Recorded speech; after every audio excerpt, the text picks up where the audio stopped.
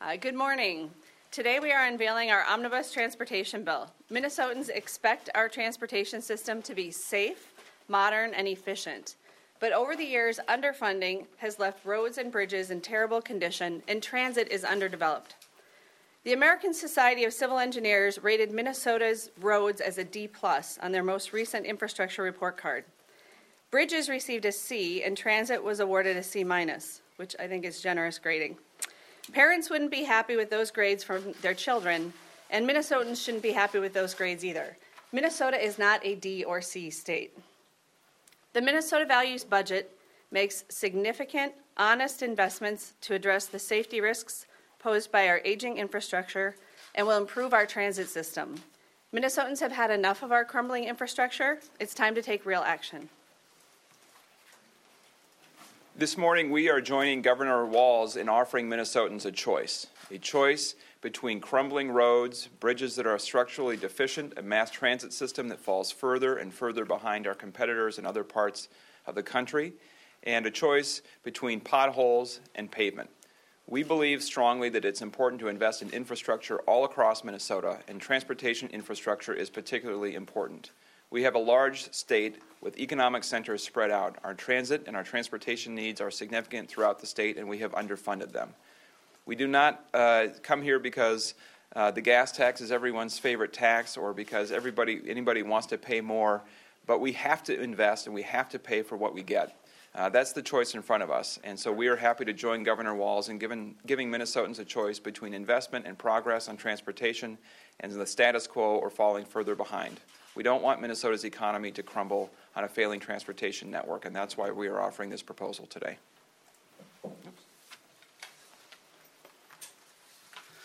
Good morning. Thank you so much for coming. I'm Frank Hornstein, the chair of the Transportation, Finance, and Policy Division in the Minnesota House of Representatives. And I especially want to thank Speaker Hortman and Majority Leader Winkler for their unwavering support of our transportation plan.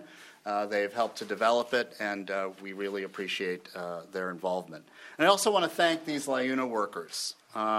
They have shown their support consistently and passionately throughout the session, both here at the Capitol and in the 5 field hearings throughout the state that our committee embarked on at the beginning of the session. They know this bill is one of the most important jobs bills of this session. And they know that it will create good and sustainable jobs now and well into the future. And while it's important to focus on the numbers and the spreadsheets and the revenue streams in this bill, and to discuss specific projects and that'll be funded, let's not lose sight of the fact that transportation is at its core about people. It's about the LIUNA workers and their families. It's about Minnesotans getting to their jobs safely, efficiently, on modern roads and transit systems built for the 21st century. The bill that we are unveiling today establishes permanent, sustainable, ongoing, and dedicated funding for transportation that meets the needs of our growing state. And let's be clear. The gas tax is dedicated to roads and bridges in our Constitution. Article 14, the Minnesota Constitution, roads and bridges only. This gas tax will be phased in over 4 years, 1 nickel per year, and it will meet the state's established road and bridge needs. We also have a transit plan that will expand public transportation throughout the state. Most transit users are commuters, students, those that don't own cars, and those that can't drive, including people with disabilities who use Metro Mobility, Dial-A-Ride, and regular route bus service. And we make needed improvements to the Metro transit system. This sustainable long-term plan will serve Minnesotans wherever they live, whether it's a farmer getting goods to market, a worker getting to a job, a senior citizen who needs to get to a doctor's appointment, or a college student getting to classes. All of us will benefit from this forward-looking plan. And I'd now like to call on our Transportation Finance and Policy Division's Vice Chair, Brad Tabke from Shakopee, who has been a fantastic partner and has helped to develop this bill. Brad. Thank you very much, Chair Hornstein, and everyone for being here. As the chair said, I'm from Shakopee, District 55A, and I used to be the mayor of Shakopee, and during that time, we focused really hard on transportation investments and infrastructure. We talked a lot about transit. We talked a lot about connecting the suburbs more closely to greater Minnesota and the metro, and worked really hard to focus on those investments that are critical for our communities. And this bill, I'm very excited to have worked on this bill with Chair Hornstein and with leadership in order to get a bill that invests in a bold and aggressive way in transportation throughout the entire state of Minnesota, from greater Minnesota through the suburbs and urban areas for what we want to do for the future and looking forward for what our communities want. And so I knocked on thousands and thousands of doors during the campaign, and transportation, especially in the suburbs, is the number one issue that we heard from all of our constituents, and this plan helps to move that forward and to meet the needs of our residents. So, thank you. And our final speaker is Joel Smith, a council representative for the Labor's International Union of North America. Thank you very much, Joel, for being here. Thank you. Good morning. My name's Joel Smith. I'm the council representative of Liuna, Minnesota, North Dakota. That's spelled L-I-U-N-A, Labor's International Union of North America. We are proud to represent 12,000 skilled laborers from 5 local unions across Minnesota. We, along with our brothers and sisters from Minnesota's construction trade unions, Operating Engineers Local 49, Iron Workers Local 512, Carpenters District Council, and Cement Finishers Local 633. Together, we are proud to represent more than 40,000 skilled construction workers across Minnesota. We are your friends and neighbors who build and maintain our roads, highways, bridges, and transit-related development. We are here today to deliver a simple message. We need to fix our roads, bridges, and transportation infrastructure to improve safety. Our roads were recently graded at D+, our bridges a C, and our transit a C-. Trust the men and women who are responsible for building and maintaining our transportation infrastructure. Minnesota's crumbling roads and deficient bridges and transit is putting our safety at risk. 1,000 Minnesota bridges and hundreds of miles of roads are in poor condition. Look no further than the potholes in the streets where you live. We deserve better. Our children deserve safe transportation to school. Our first responders deserve safe roads. We deserve better than to be stuck in traffic. We deserve better than expensive car repairs due to potholes and roads in poor conditions. We have been kicking the can down the road since 2008. In the next 20 years, Minnesota's population will increase by close to 1 million. If you think our crumbling roads and deficient bridges and transit are bad now, just wait. We need to act now. A 20-cent increase in the gas tax indexed to inflation would make Minnesota safer, ensure nothing like I-35W bridge collapse happens again. The governor is proposing an honest and common sense increase in the gas tax that meets funding needs to maintain our current transportation system for the next 20 years. Governor Walz and the House DFL caucus transportation proposal will make Minnesotans safer and create 84,000 to 126,000 construction jobs. The legislator has the opportunity to fix our crumbling infrastructure and create jobs for Minnesotans. It's time for our elected officials, Republicans and Democrats, from the Metro and Greater Minnesota to come together and get the job done. Thank you. Thank you. We'll take questions. Representative Hornstein, how does this differ from the governor's proposal? Is it significant, or is it? Mirrors the governor's proposal. We do have additional funding for transit, and we have a slight difference in the registration fees, the tab fees. In fact, our tab fee proposal actually lowers the tab fee for those that have older vehicles. And I think you mentioned this Metro 50-cent Metro-wide sales tax. Yes, our sales tax is a half cent. Okay, so that's different from the governor? Correct. And is this local option, or would the legislature impose that, and is it all 7 counties, or? It's all 7 counties. The first quarter cent will go directly to the Met Council. The second quarter cent goes to the Transportation Advisory Board, the TAB, which consists of local elected officials and others.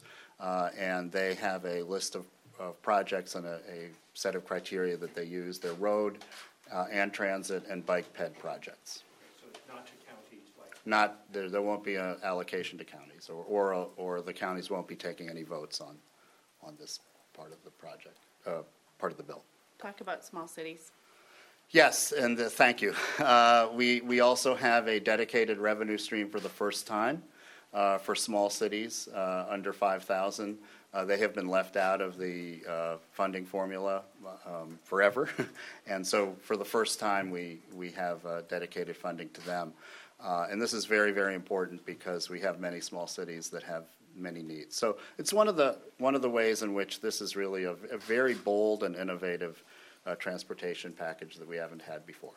So to be clear, for the small cities, that's not part of the governor's package?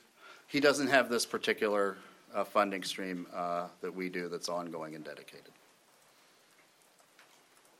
Can you compare and contrast this with the Senate transportation bill that they're hearing? I think that's a very, very partial bill that I think falls far short of what we need in terms of making the necessary long-term and sustainable investments in roads, bridges, and transit. In fact, there's no transit in this proposal, in the Senate proposal. There's lots of transit in this proposal. What's your schedule? We will be having an initial hearing on the bill today in our committee at 12:45. We'll kind of just go over all the provisions. It's about 115 pages. And then we'll take public testimony tomorrow. We'll have amendments and mark up the bill on Thursday and pass the bill out Thursday, later in the day or evening. Mr. Chairman, would you talk about briefly what sustainable funding, why you believe that that's important? Because we're going to hear today from the Senate that taking money out of the general fund is a better and more economical way to do this. Well, when you take money from the general fund, you're taking money away from schools, from health care, from public safety. And the reason that roads and bridges are in the Constitution is that our foremothers and forefathers understood that transportation was a unique and important piece of our budget. And so that's why to have the dedicated funding that isn't subject to the whims of any particular political year. It's not subject to the ups and downs of our economy or whether we have a deficit or a surplus. This is ongoing. It's sustainable. It is reliable, and it protects our schools and other priorities in the general fund. So this is the way that we fund transportation. This was the way that it was meant to fund. We were meant to fund transportation in our Constitution. How do you get GOP senators on board with this plan? Well, I think there are. We had Republicans that were on board the last time we passed a substantial transportation plan. The Speaker and I and Majority Leader were all here then. And this has been historically a bipartisan issue. And I think that when people understand that projects in their districts will be funded, that this is something that is going to put people back to work.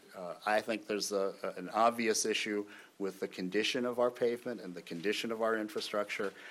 Everyone agrees we need to invest in this, and this is the bill that will do it. When you look around the country, you see Republicans offering gas tax proposals in states that are pure red House, red Senate, red governor, increasing their gas taxes substantially because it's a user fee. Even Milton Friedman liked the gas tax because, I wouldn't say but he disliked the gas tax the least of all taxes because it is a user fee, and those who use the roads pay the most. And the people who use the roads the most are telling us we need this investment. Big question I have to pay union dues now, though, so that's. I am not known for my fashions. Is it somewhat unfair in that if I have the money to drop $100,000 on a Tesla, I don't pay that tax? Well, first of all, you will be paying a significantly higher registration fee, and that goes, and so that's number one. Number two, you'll be paying higher motor vehicle sales tax fees. And also, electric vehicles, we would like to have more electric vehicles on the road. That's better for our air and our climate. But Minnesotans, it's basically 1/4% of the fleet is electric at this point. And last year, Representative Garofalo did impose a fee that the legislature approved and the governor signed of $75 per electric vehicle, because we do believe they should be paying some. And we're going to take that $75 in our bill and dedicate that to building more electric vehicle infrastructure. Mention the tab fee reduction. Yes, and again, if you're not buying a $100,000 vehicle, you, because of our depreciation schedule, you will actually be paying less. This is a car that's 11 years old or older. You're actually getting a reduction in your license tab fees.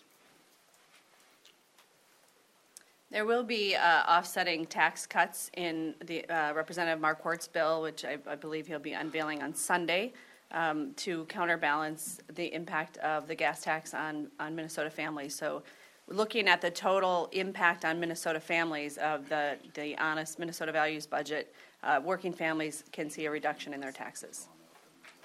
Any more questions? Just to clarify, besides the gas tax, how many revenue raisers are in play? So we have the license tab fee for roads and bridges. We have an increase in we have the motor vehicle sales tax, a slight increase in that, and then we have the metro sales tax. So those are the four main revenue streams of this bill. Thank you, everyone.